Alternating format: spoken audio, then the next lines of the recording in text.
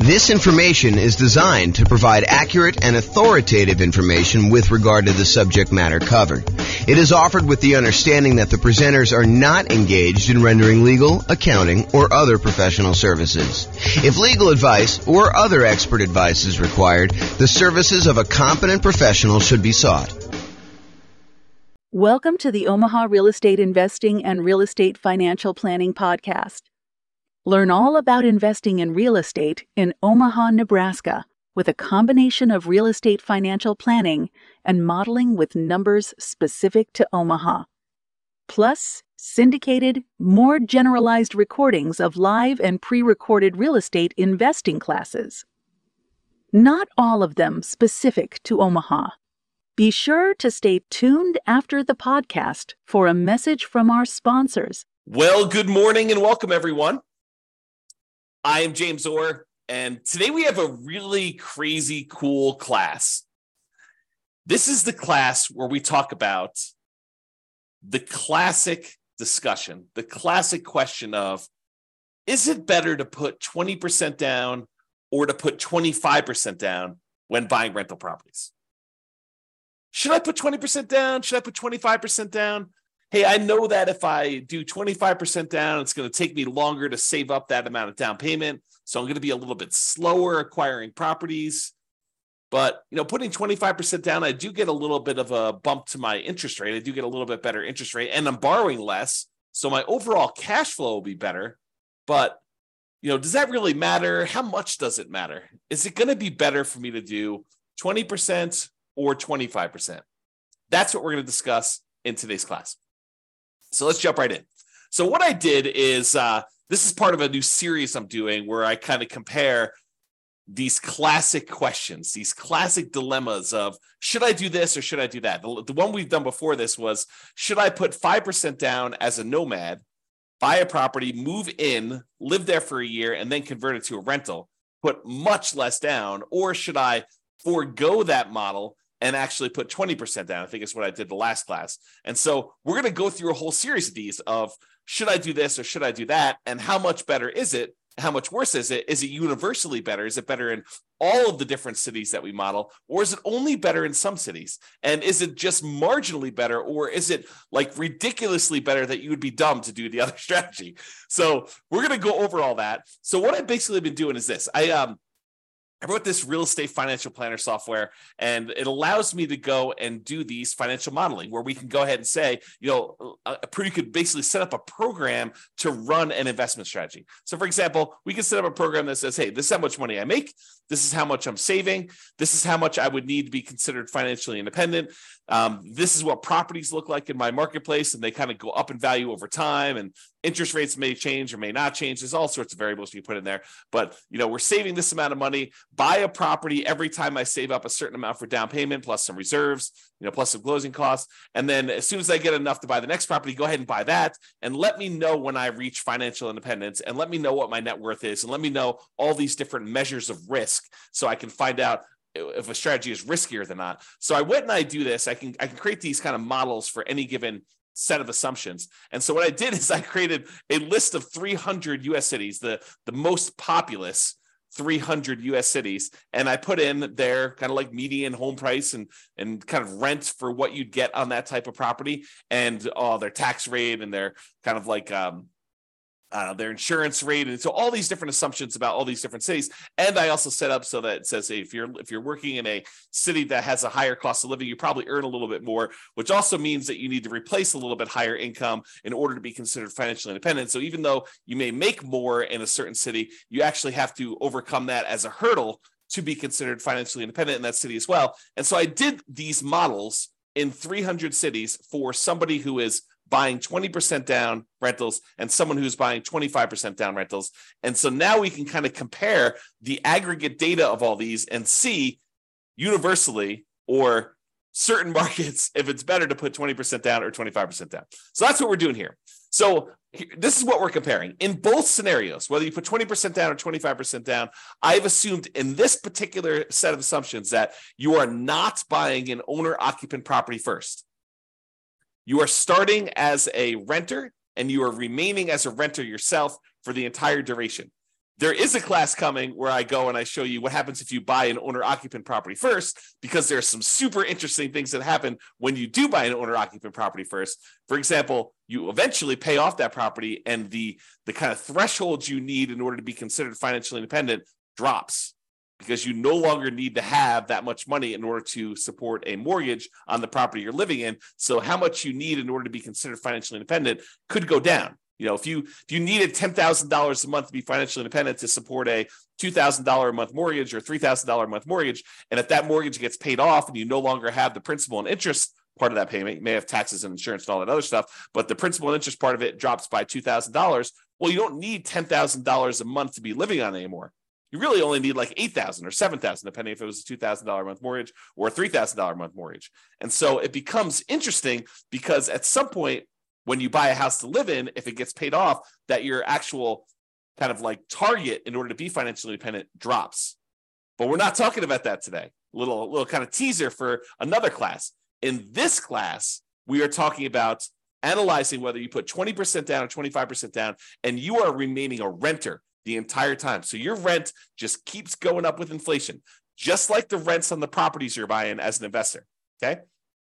And then you're remaining this renter the whole time, but you buy rental property when you've saved enough for your down payment, plus your closing costs, plus 6 months of reserves for your personal expenses, and 6 months of reserves on all of the properties that you own up to that point, including the one you're buying.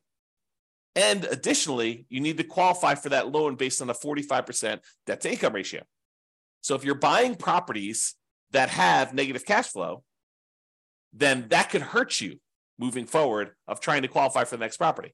You need to wait for the rent to kind of creep up enough for you to actually get a good debt to income ratio where buying the next property is acceptable, which is the reality, right? I mean, if you're buying negative cash flow properties and you go to the lender and you say, I want to get a loan, they'll be like, hey, you don't qualify. Your debt to income ratio is out of whack. So we do take that into account when we do our modeling. And it does come into play when we have some of these markets where cash flow is really, really hard. And I'll also point out, kind of jump to head to a slide I'm going to talk about in a little bit, we are not optimizing for cash flow. You'll notice throughout the classes I've been teaching recently, we've been really focused on all the different ways, the 88 different strategies that we have for improving cash flow on properties. Because right now in our marketplace, prices are up, interest rates are up a lot, and rents are lagging. So cash flow on properties is really hard in a lot of markets. And so we've been talking about all the different ways that we can go and improve cash flow. Well, I didn't do any optimization for this. This is sort of like me taking kind of a middle of the road, median sort of price property. And in a lot of markets, you're probably not buying median. You're probably going to buy a little bit below median. And I'm also just taking what a typical rent would look like in a property, not optimizing in any way. Okay. So with that being said, you buy the property when you have the down payment plus closing costs, plus 6 months of reserves for personal expenses and 6 months of reserves for all the rental properties you bought up to that point. And you can qualify for the loan based on a 45% DTI, debt to income ratio. And we're going to buy up to 10 properties in total. So you'll have up to 10 rentals. Sometimes you don't get there. You don't quite buy 10, right? Most of the time you get very close. But then you're not buying an owner-occupant property living at all. With the 20% down one, you save up until you can buy 20% down, non-owner occupant properties, and then you put a renter in the property immediately, and you repeat that until you have your 10 rental properties total, based on your qualifications and your ability to save for your down payment based on that. For 25% down, same thing. You save it up until you buy 25% down, non-owner occupant properties, you put a renter in the property, and you repeat that until you have 10 rental properties with that one. Now realize, as I mentioned at the beginning, putting 25% down gives you a slightly better interest rate. And because you're putting more down, it means you're borrowing less, which means your payment is lower. When you borrow less money, your payment is lower. And because interest rates are lower, it's doubly lower. Not exactly 2x, but it's lower for two reasons. It's lower because your interest rate is lower, and it's lower because you're borrowing less. Okay.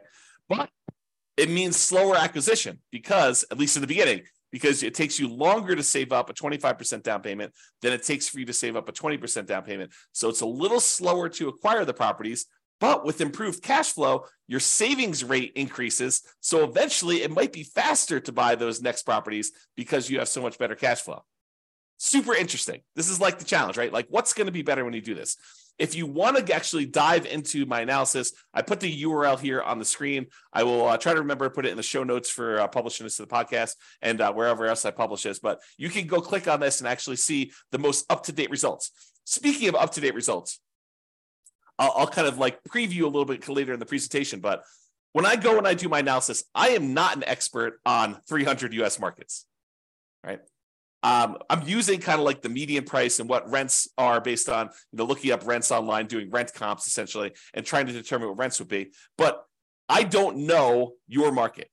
You know your market, and you can go look at my numbers. My assumptions are all published. You can go look at my assumptions and say, James, you're a little bit crazy. I mean, you should probably use a little bit better number for this. Go ahead and reach out to me. Send me an email. Tell me, look, we should be using these numbers for this. And to be clear, I don't want like your once in a lifetime or once in a decade amazing deals that you're able to find after searching for 3 years with 20 years experience.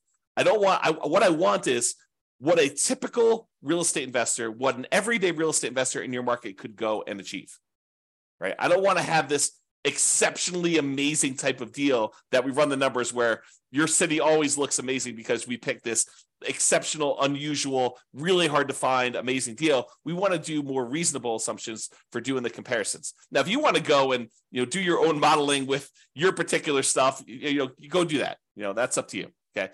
But for as far as like doing the comparisons, please do reach out to me. I'm open to having you come and say, hey, James, your numbers are a little bit off here, maybe, and be nice. Please be nice. Don't go, James, you're absolutely wrong. You suck. Don't do that. Oh, man. Be nice about it. Okay. So go ahead and reach out and you could do that. And then if the reason why I gave you the link, though, is if we change the numbers and I change them in the database and I rerun everything, then all the numbers will change. And it'll change it for all of the analysis we do, not just this one, 20% to 25%. We'll rerun all of them and do all the comparisons. I've got like, I don't know, 30 different comparisons so far, and I'm on my way to 100 plus. I have a whole bunch laid out. It's just a matter of time of getting in there and doing the analysis. Okay, but I digress. Okay, here we go. So how do we determine if somebody is financially independent? When we're doing this modeling, how do you say, hey, this person achieved financial independence at this month?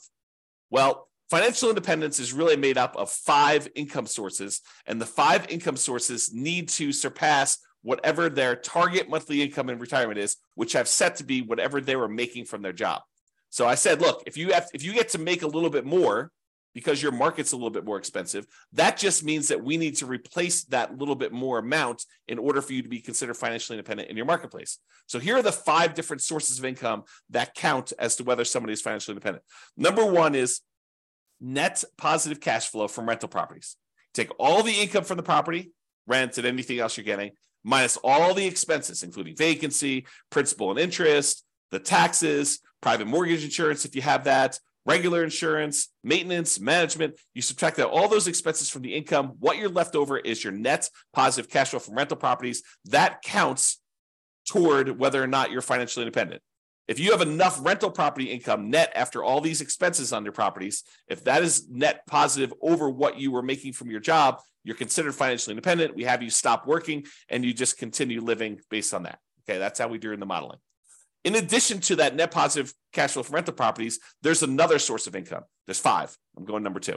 So you can take any money you have left over that is invested in stocks or bonds or loans as a lender, if you're making hard money loans or whatever it is, times whatever your yearly safe withdrawal rate. If you've heard of the kind of Trinity study or the 4% rule, we're basically taking any money you have invested outside of your rental properties times whatever your safe withdrawal rate, which we're going to assume to be 4% for all of these. And that gives you a number as well. So if you've bought your 10 rentals and now your money is sort of accumulating in your account and you get to $1 million, you'd have about $40,000 per year contributing to you being financially independent. Just using like an example. We do the actual math. It doesn't have to get to $1 million. Like, we'll do it for $100. We'll do it for $10,000. We'll do it for $500,000. Any number you have, we'll multiply by your safe withdrawal rate, divide by the number of months in order to find out what your monthly income is, because we calculate it monthly, and we'll determine whether or not that contributes to being financially independent. So those 2 things, net positive cash flow and your invested assets times your safe withdrawal rate, plus these other 3 sources of passive income, which I did not model here because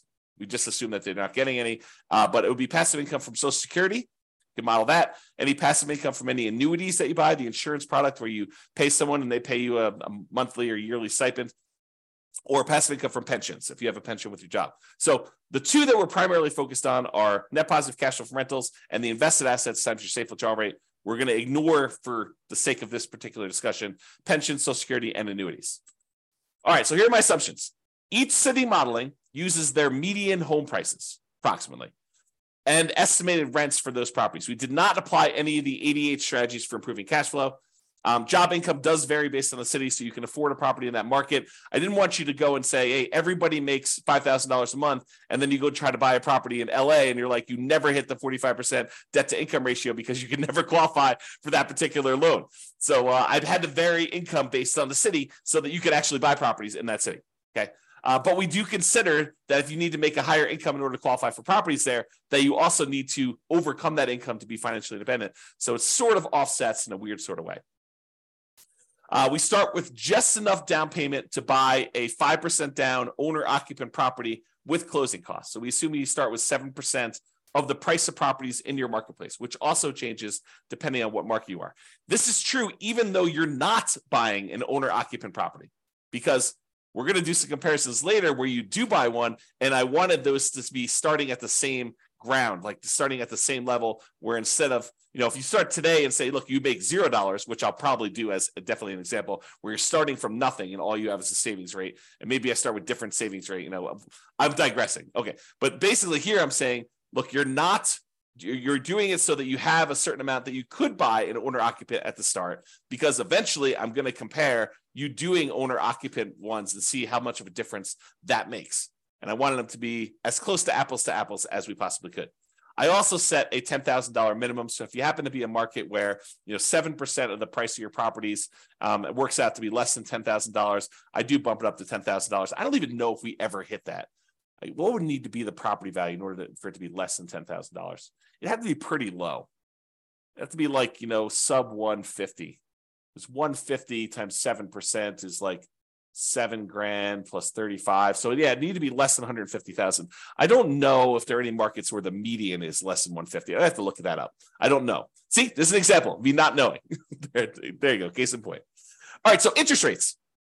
So for the non-owner occupant 20% down interest rate that I picked is 7%. And if interest rates change over time, I will go in there, adjust it, and rerun everything for all the cities.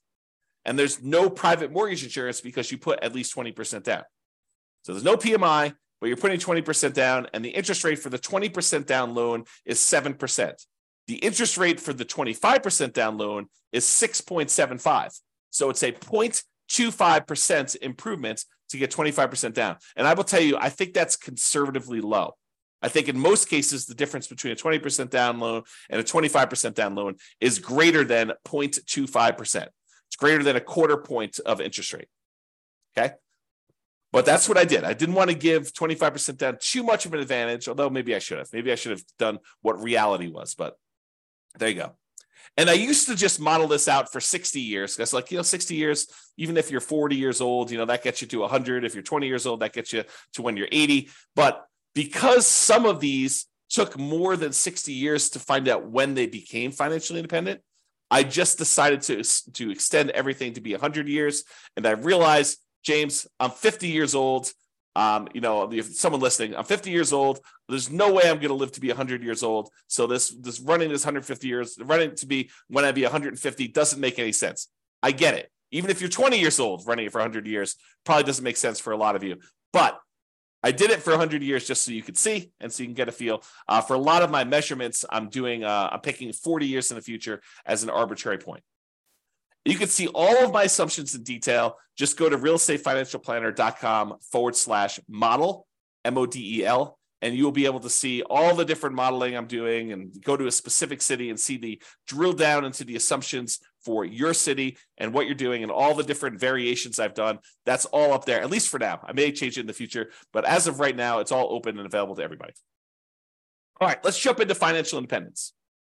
So when do they get to the point where all their passive income from the net rent, the net rental income, and also the invested assets times safe withdrawal rate, when does that exceed the amount that they were earning from their job?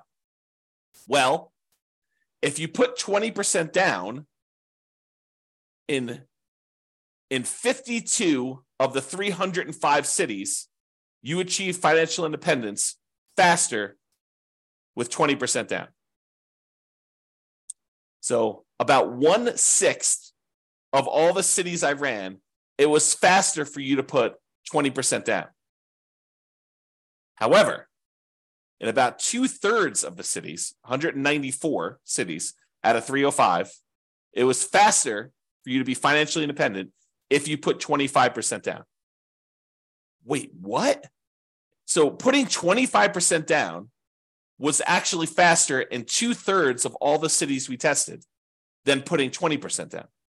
And in 59 cities, it didn't matter. Didn't make a difference whether you put 20% down or 25% down. In fact, there were 25 cities where you never achieved financial independence, regardless of whether you put 20% down or 25% down in 100 years. Now, you may have a pretty significant net worth at that point, but your income from your real estate and the income coming from that safe withdrawal rate of any other invested assets never exceeded the job income that you had. But you could just go ahead and say, look, I'm going to stop working. I've got $3 million or $5 million or $10 million, whatever it is that you have there, and I'm just going to start depleting that.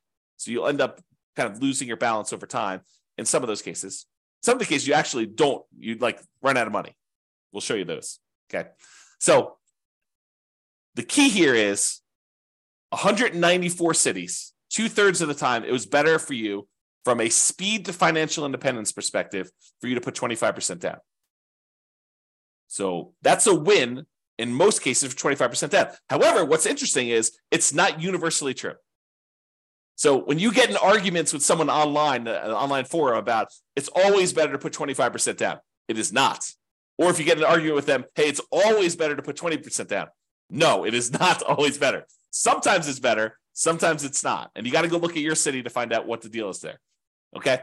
This is the distribution. In some examples, not today, in some examples, this is really an important chart to look at because you could visually see where the majority of the kind of cities are becoming financially independent. In this example, they're relatively similar. Yeah, sure. In some cases, the 25% down, there are a few more cities that achieve financial independence earlier. Yeah, that's happening here. But in some cases, it's faster to do 20%, faster to do 20% here, but you can kind of see that they're really relatively similar in shape. We'll find out later that they're not always like this. Sometimes it's really skewed where one is much slower or one is much faster. But in this case, they're relatively similar. Okay, so what are we doing here? One of the questions we sometimes get is, James, is this a better strategy in more expensive markets or is this a better strategy in cheaper markets? Are we talking, is the difference when you do the 20% down versus the 25% down, is it really a situation where, 20% down works in these really inexpensive markets, but 25% works in more expensive markets or vice versa? And really this chart answers that question. So what this does is it shows you how much better 20% down is versus 25% down is, or how much better 25% down is versus 20% down is, depending on the color. So the green ones are ones where it's better for 25% down. You're achieving financial independence faster for all the green ones with 25% down. All the red ones are it's better to have done 20% down. But I'm plotting all along the bottom here what the price of the property was at the start. And here I'm showing you how many months difference it was. So you can see that in the $300,000 price range, that there are several spots where 20% down was better, and there are several where 25% down was better, depending on which city you're looking at. You can see that if you kind of just eyeball it really loosely, you can see there are quite a few more greens, and greens is where 25% down is faster. There's quite a few more greens toward the lower end of the price, but there's also quite a few more when you get higher. So what I would tell you about this is, just visually looking at this, there is a slight tendency for 25% down to work better if you have more expensive properties, because there's only a few dots, these two dots here where we have more expensive properties and it was better to put 20% down. So in general, there's more green dots than there are red dots because 2/3 of the time, 25% down is better. And that makes sense. We're seeing a lot more green. But we're also looking at this in terms of how does it compare when you look at house price too? And you can see that the green ones tend to be more prevalent with these more expensive houses. Okay. Not to say that there aren't a couple outliers, but there are a trend, a correlation there. All right. And there's a couple outliers. There's a couple times where putting 25% down is way better than putting 20% down. And most of the time, though, it's, within, what is this here? This is probably about 50 months, so about 4 years. So most of these are less than 4 years better. So it's not like you're saying, hey, look, if I do 25% versus 20%, I'm going to gain 10 years faster to financial independence. No, it's not that significant in most cases. We're talking about relatively small numbers, a year or two here. Although, you think about this, if I could save you a year or two of working a job that you hate by helping you get to financial independence faster, that's pretty valuable. That's valuable information, right? Even a year or two, or 3 years, or in this case, we talked about being 4 years. I don't know, kind of interesting. All right, so we've talked about speed to financial independence, but speed to financial independence is only one way we can measure whether something is better or not, right? The other way we can measure if something's better or not is just pure dollars that you have, your net worth at certain periods of time. And so we're going to use net worth at year 40, and we're going to look at the net worth at year 40. Is it better, or do you have a higher net worth if you put 20% down or if you put 25% down at year 40, comparing net worth in these 300 US cities? In 8 of the cities, it doesn't matter. You end up with the same net worth, which is super fascinating because it's hard to be exactly even. Okay. But with 8 cities, it doesn't matter. Okay. It is faster. I'm sorry, not faster. It is higher net worth, better. You have more net worth at year 40 in 193 cities, about two-thirds, if you put 25% down. So not only is 25% down faster, but 25% down gives you a higher net worth in about 2/3 of the cities. And about 1/3 of the cities, 104 cities, it is actually a higher net worth to do that, which is crazy. So depending on what city you're in, it's better to put 20% down versus 25% down. Okay? It really depends on what city you're in. So it's not universally true that one is better than the other. But if you had to generalize, typically it's a little bit better to put 25% down. From both a speed perspective, where it's also about 2/3 faster, 2/3 of the cities are faster, and also from a net worth perspective, about 2/3 of the city have a higher net worth at month 40. Okay. All right. Same thing we did before. We talked about the difference in speed. Now we're doing the difference in net worth graphed against how high the property prices are. So are the more expensive properties performing better in terms of net worth than the less expensive properties? And so in this case, the red is 25% down is better. So in this case, the reds are appearing more frequently at the higher end prices. And so it is slightly better to put 25% down on these higher priced properties than it is to put 20% down in terms of net worth. Okay. Now down here, I wouldn't say one is better than the other because there's a bunch of each, but up here, it looks like there's only reds, which is, it's better from a net worth perspective to have 25% down as you get more expensive in your properties. And that sort of makes sense, right? A lot of the more expensive properties, they tend to have not as good cash flow. They're very expensive and the rents are a little bit lower. And because of that negative cash flow, it's better if you put more down because it means you have less negative cash flow or slightly positive cash flow, depending on what the exact situation is in that city. And so this sort of makes sense to me that if you put more down, you're likely to do a little bit better in those markets in terms of net worth. All right. All right. Ran out of money. This tends to be in expensive markets, which I'll show you here in a second. And we did not apply any of the 88 strategies to improve cash flow. But in some of these markets, you end up having so much negative cash flow that you end up running out of money. You're buying properties that are alligators and they're taking you down. And so we could fix this if we were to go in there and manually say, okay, look, we're not going to buy this property unless it has these characteristics. I'll buy slightly better properties. I'll improve my cash flow in all these different ways. I'll save up more down payment. I'll save up more in reserves. And we can overcome this. but realize that with the modeling we did, there were 11 cities that ran out of money out of 305. 11 out of 305. In 294 cities, it didn't matter. None of those ran out of money, but in 11 of the 305, you did run out of money, even with 6 months of personal reserves, 6 months of reserves for the property on all properties before you buy the next one. Okay.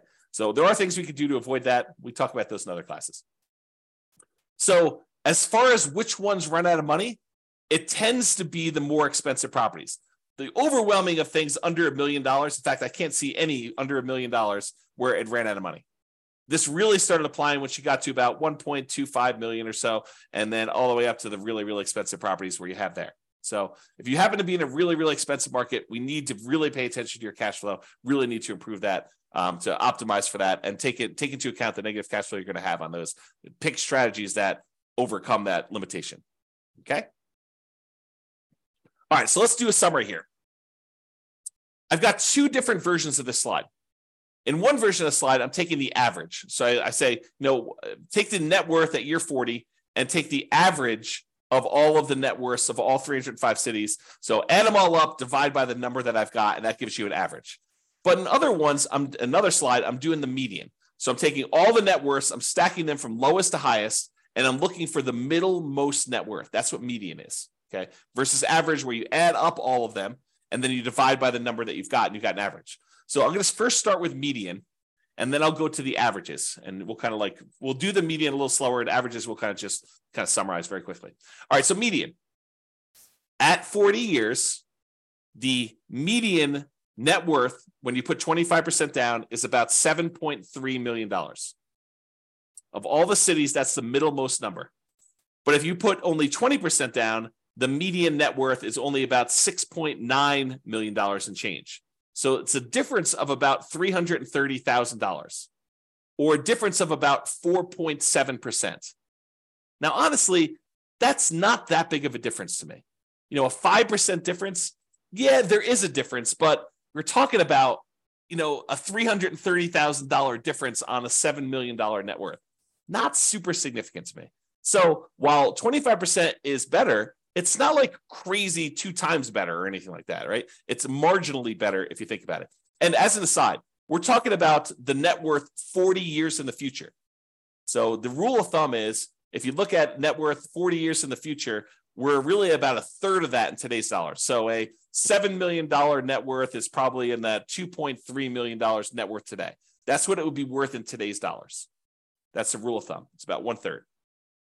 Okay, so net worth a little bit better. Of the ones that ran out of money, the overwhelming majority of ones didn't run out of money. And so that's basically the same for median. No difference there. Each of them bought 10 properties on median. So the middlemost one bought 10 properties. So there's no real change there. And as far as how long it took them to be financially independent, the minimum target monthly income and retirement achieved month, the MTMIR, that's what MTMIR stands for. When we achieve that, it's a little bit faster for the 25%. It's 2 years faster when you look at the median. So what's 2 years of your life working a job that you don't want to work worth to you? Well, it's 2 years faster to put 25% down, which is about 4.1% faster. Again, not a huge difference from a percentage perspective, but if you don't have to work a job you hate for 2 years, that could be great. Now, if you love your job, maybe it's not a big deal, right? If you're like, hey, I love what I do, I would do it even if I didn't get paid, awesome. But if you don't like your job, 2 years can seem like a very long time. So there you go. All right, so those are kind of like the metrics that we've got. So really 25% down is slightly better. It was 4%, 4.7% better in terms of net worth, and 4% better in terms of faster speed to retirement, to being financially independent. But let's look at risk, okay? So there's, I don't know, however many there are. There's 6 different measures of risk that we've got on here. One is rent resiliency. How far rents can drop before you would have negative cash flow. And if you're putting more down, you would think that that would make you less risky because your monthly payment is lower. So your rents could drop more before you'd actually have negative cash flow. So by putting 25% down, it should be less risky. And it is. It's about 10% 9.7% less risky over the entire 100-year period. This is not a snapshot in time. This measures risk over the entire period that you ran it. Okay. And there are other scenarios, not necessarily today, but there are other scenarios where the risk actually shifts. So it could be really, really risky early on and much less risky later on, or vice versa. It could be really, really low risk early on and much, much riskier later, or it could be sort of an even distribution of risk, which is pretty rare. We usually have spikes in there whenever you kind of increase certain things, but each risk curve is different. And it's interesting to summarize them, but it's more important sometimes to actually drill down and see what's going on an individual city basis. Okay, so we talked about rent resiliency, how far rents can drop before you'd have negative cash flow. What about price resiliency? How far prices can decline before you have negative equity? In other words, how much equity cushion do you have in your properties? And if you put more down, if you put 25% down, you would expect it to be less risky, which is true. So we have a 70% price resiliency on average for the 25% down versus 68 for the 20% down, or about a 2.9% difference. Again, that's not that big of a difference to me. That's almost the same, right? But 25% down is slightly less risky. What about debt to income? You know what? Your lender calculates a debt to income calculation to figure out what your debt to income ratio is before they give you a loan to buy a property. Well, we measure this every single month on all the properties that you currently own so that we can see what your debt to income ratio is on a 100-year term.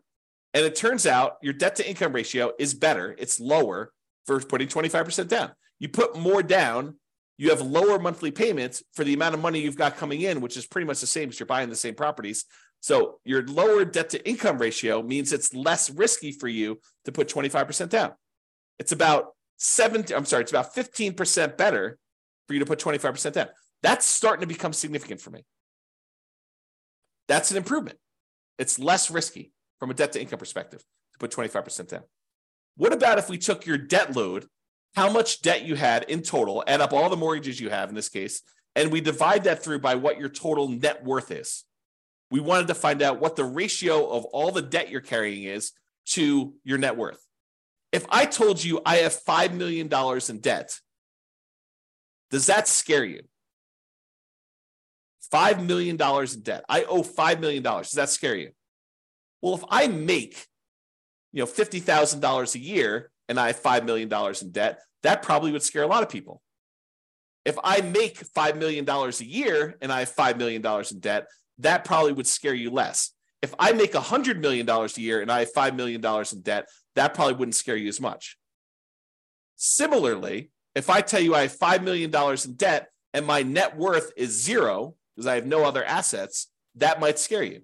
If I tell you I have $5 million in debt and I have a $5 million net worth, really, that's much lower. That's much more conservative. What if I told you I had a $100 million net worth and I have $5 million in debt? You'd be like, that's fine. You could go ahead and take some of your assets and pay that off really easily. And so we want to look at your debt compared to what your net worth is to see what that ratio is. When you put 25% down, that ratio is improved. It's better. And so it's lower. You have a 32% debt to net worth ratio, which is about 8.6 better than the 35% you have when you put 20% down. So it's less risky to put 25% down. What about your debt to your liquid net worth, or what we call debt to account balance? Sure, your net worth consists of the equity you have in your properties, plus any money you have invested somewhere in stocks or bonds or savings or whatever it is there. But what if we say, let's ignore equity, because equity is really hard to get at sometimes. So let's just look at what your debt is compared to your liquid net worth, how liquid you are compared to that debt. Well, we can measure that, debt to account balance, and it turns out that oddly enough, 20% down is slightly better there. 20% down is slightly less risky, and it's about 12% better. That's interesting, right? And then how many months of reserves do we have on average? Ideally, we want to have at least 6 months of reserves, but wouldn't it be better to say I have 12 months of reserves somewhere? Wouldn't it be better to say I have 24 months, I have 2 years worth of reserves, where I have enough reserves where if I didn't get rent for 2 years, I would be fine? Sure. I think that's more conservative. Well, the average number of months of reserves in these models is 676, which tends to be skewed by the really, really high numbers you have much later on in the modeling. And early on, you barely had that 6 months because that's the criteria for buying properties for a lot of cities. Okay. But it's about 8.7% better putting 25% down when we look at that measure of risk. So to summarize, all the green areas here are ones where 25% down is better. So it's better in net worth. It's better in faster speed to financial independence. It's better in at least 5 of the 6 measures of risk. And with some of these, they're relatively small differences. And some of these, they're starting to become a little bit more significant in terms of what percentage difference they are between putting 20% down. Okay. So that's all the medians, looking at the middlemost one for doing that. Okay. What about average? Well, with average, it's even more extreme. Not necessarily in a percentage, although in some cases it is, but with this, it's better to put 25% down universally when we look at the average for all the different cities. Okay. It's 0.7% better from a net worth perspective to put 25% down. It's 2.2% better from a speed to financial independence perspective to put 25% down. And then, it's much better for you to put, in the 10% range plus for several of these measures of risk when you're considering putting 25 or 20% down. So in general, it seems like 25% down is a little bit better. Not like all better. And it really matters which city you're in, honestly. Okay. Now remember, I've said this a couple times, you could apply the 88 strategies we have to improve cash flow to improve on these numbers. These are sort of like middle of the road numbers. We're basically using the median price property in the market and the rent we might be able to get on that property in that market. You could choose a better property and you probably would do better. And I do model some of these improvements. Like there are examples where I model and say, what if you could buy a property and get a 5% better price or 10% better rents or 10% better price, or you get slightly better interest rates, or you buy down the interest rate. Like I'll do all these different models and I'll compare them so that you can see what impact that has. Okay. Now, again, this is my call to action for you. If you're an expert at your local market, I am not an expert at your local market. And if you want to help me improve my numbers for the local market, reach out via email and I can update the numbers in our database to rerun all the scenarios to your market, and we can improve this so that everybody gets the benefit of being able to see how this compares. Now, I'm not trying to show best case that only a small number of real estate investors could expect to achieve. I really want to use numbers that any real estate investor in your market could expect to achieve. Okay? All right. Now, something interesting that comes up to some people here, and kudos for you, a little plus for you if this applied to you.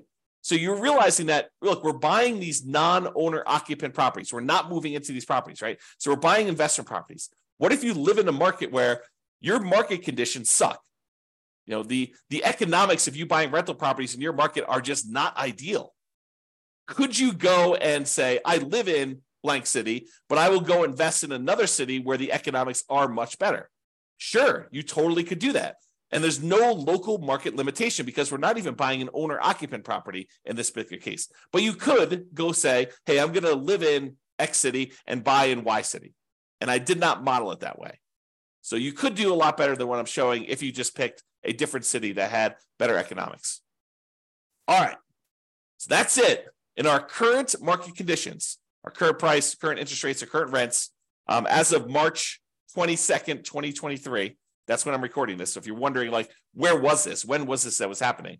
In 300 plus US markets using less than ideal median price rent properties, putting 25% down is better in terms of net worth and speed to financial independence in general.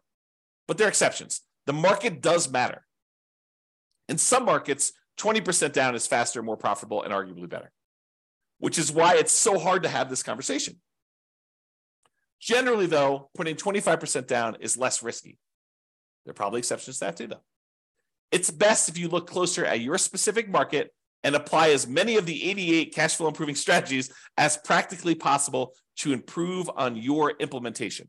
And if you go to the realestateFinancialPlanner.com/model, you'll be able to go ahead and see your city and the comparisons for your city and all that stuff. All right. That's all I got. This has been James Orr. I hope you enjoyed this. Hope you enjoyed these kind of like the theme of kind of comparing these, because I'm going to do more of them unless you tell me I hate them. But I'm going to do more of them because I find it fascinating to see, hey, should I prepay PMI, or should I not pay PMI, or should I hire a property manager? What's the impact of hiring a property manager? If I'm going to put 25% down, What is it? What's the difference in speed if I hire a property manager versus not hiring a property manager? Or what is the difference in speed if I decide to pay off my properties early? If I take extra cash flow and I use it to pay off that, what happens if I take my money and I save it up until I can pay off a property in full? Is that faster?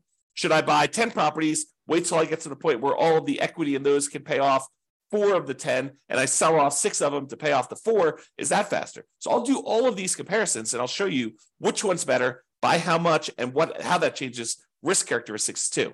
But as you can see, it takes a little while to go through the details of each one. So there's going to be about one a week is my plan as of right now, subject to change. That's all I got for you. Hope you enjoyed it. This has been James Orr. Bye-bye for now. With home prices up, mortgage interest rates up, and rents up, but not quite enough to counteract the higher prices and interest rates, cash flow on rental properties in Omaha is harder than ever.